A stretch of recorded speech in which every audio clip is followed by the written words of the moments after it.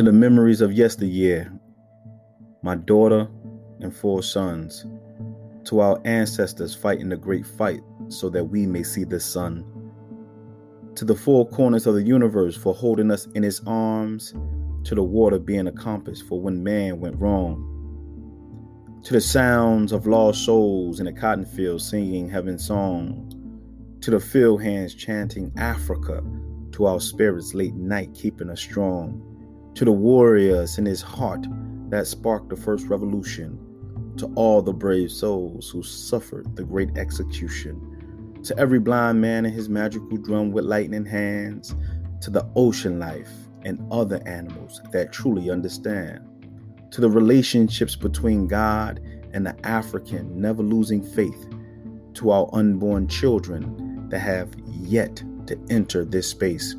We chant Sankofa, Sankofa, Sankofa, Sankofa. This is for the memory and all of my positive ancestors for watching over me, for your pain, your work, your love, and the people, your creations, building nations and keeping your cool when deemed unequal.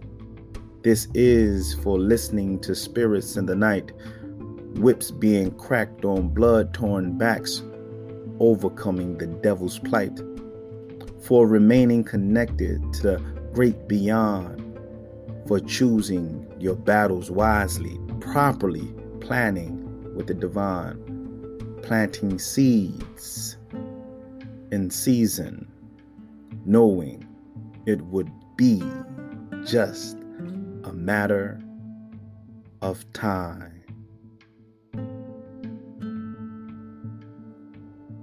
Dedication for upcoming book,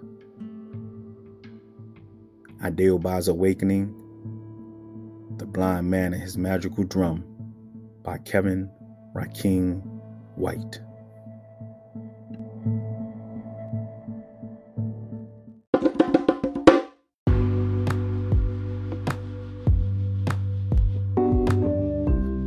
Peace, love, and power, beautiful people. This is the good brother coming straight to you from the center itself, from the I Power Center, the intuitive point on which everything resides. And today's principle is restore.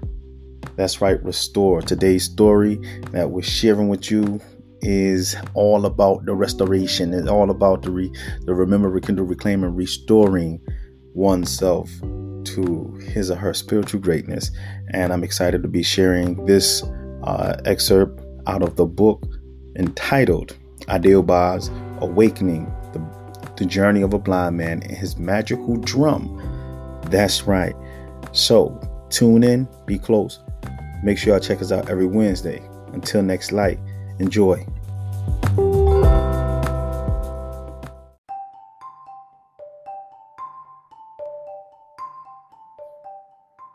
Ade-Oba's Awakening, the Journey of a Blind Man and His Magical Drum. Chapter 6, The Fire. Scene begins. In the midst of dancing between worlds to an ancient tune grounded in memories past, I found myself trying to remember where I first encountered the signs on the front door of the master library. I was scared and anxious all at the same time. Could it be? I was now merging the two worlds and was unable to keep up with what was happening to me. Confused and full of questions. What was I doing wrong? Just when I thought I had arrived, the feeling of me never taking off came down heavy like a Category 5 hurricane. As I extended my youthful arms to meet the steel door that stood about 60 stories high, I became lightheaded within seconds. I started to fall back towards the undefeated concrete that was waiting happily on my arrival. I could feel the concrete rejoicing in our meeting before our time, my arms swaying back and forth with me screaming for assistance from Speedy. Speedy, come! Moments before the concrete was able to embrace 13 years of life, I noticed that I was no longer falling. I hadn't encountered the pain that would have been born from the concrete. The long, gigantic arms from behind the steel doors had grabbed my small body just as a seagull would a small fish during dinner time. He said nothing at first glance. He stayed long enough for me to see his eyes and then continued with, "Sorry, you're not ready yet." He slammed the door as he returned to his post, temporarily killing my ability to hear anything other than the steel door rejecting me. I sat there for a few moments, totally exhausted, thinking about everything that I went through to get here. I couldn't accept the fact that I was unable to get into the master library. So I began to bang on a steel door while screaming at the top of my lungs, "Open up! Let me in! I only need a few minutes, please, and I'll be done." It was no use. My small hands and young voice were no match for the huge steel door with familiar carvings marching down the face of it. I became overwhelmed with thoughts, and I had begun feeling like I fell by the clock. Amidst the feelings of confusion, the sun seemed to become brighter and hotter. The wind slowly picked up its momentum, and the lady appeared, smiling while holding the sign above her head. And at that moment, I heard the drum again for the first time in what felt like forever. I jumped to my feet, looking around for Baba Clark and his drum, but they were nowhere in sight. Out of the blue, I heard a stern, gentle voice of what sounded like a sweet giant, but still, no one was in sight as far as I could see, other than the lady who came and went with the wind. The time will come when you will enter this space again, but not as you. It will be that which is becoming you. You cannot rush the seasons of men, nor can you bring about the seasons of the trees before it's due.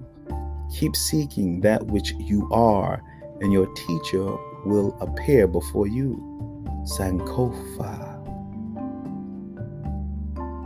When the voice came to an end, I felt a thrust in the center of my forehead, then I blacked out. Hey baby, get up.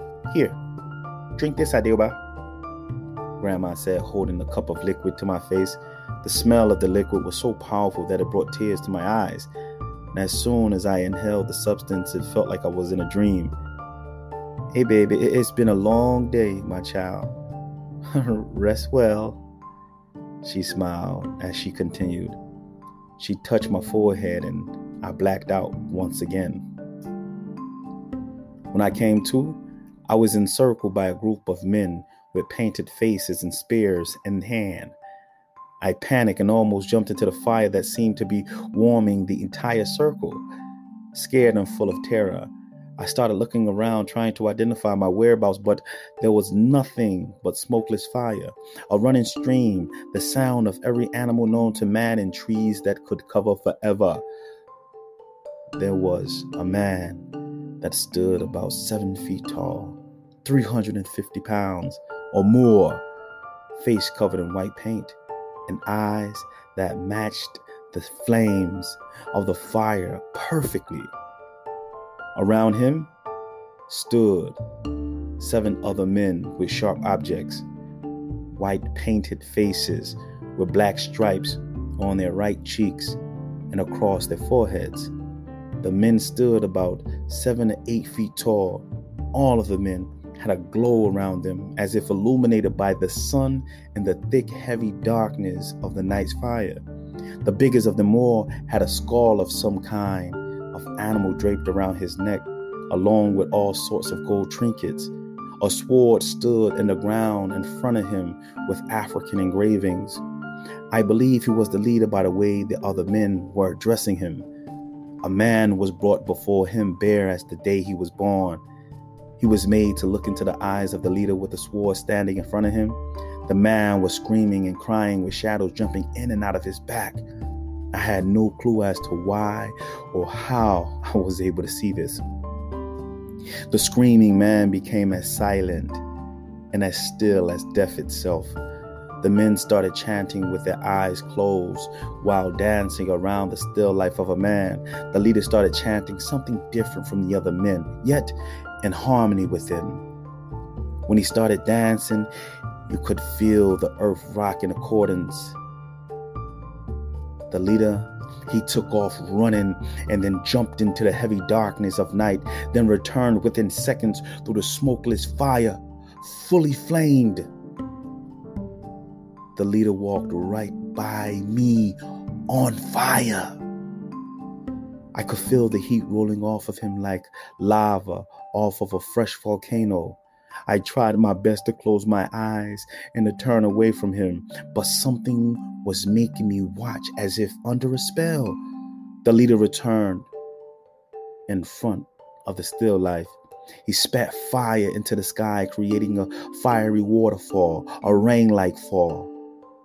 When a fire fell onto the head of the still life, that man, the shadows jumped from his back and charged into the woods. The chanting stopped, and the leader was now walking back over to me. I didn't know what to do or say. I tried crying, screaming, moving, but nothing worked. Still inflamed, he pointed to my forehead with a fiery finger and said,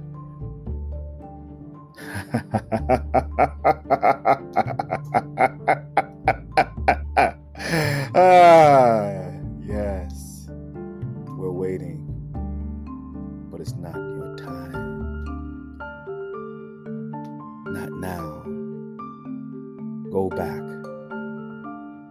We're coming. You shall return. Every moment is a chance to remember. So always remember to remember and never forget. See you soon. With a thrust to my forehead, I blacked out once again. Chapter ends.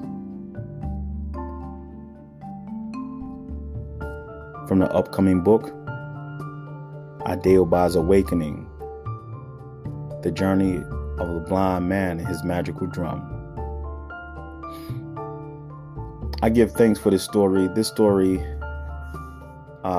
And that is just a chapter from the book, the middle grade book that will be coming out shortly. I will follow up with an insight for you all so that you can get your copies.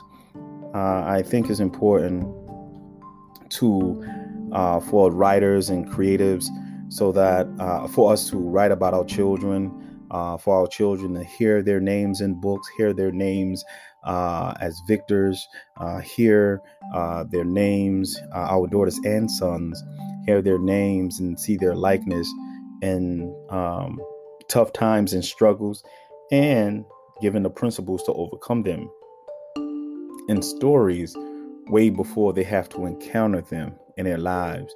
So once again, this is my life mission. This is my life's work. Every new book, every new poem is a chance to save the world. One son or one daughter at a time. Until next light, keep reading to your children.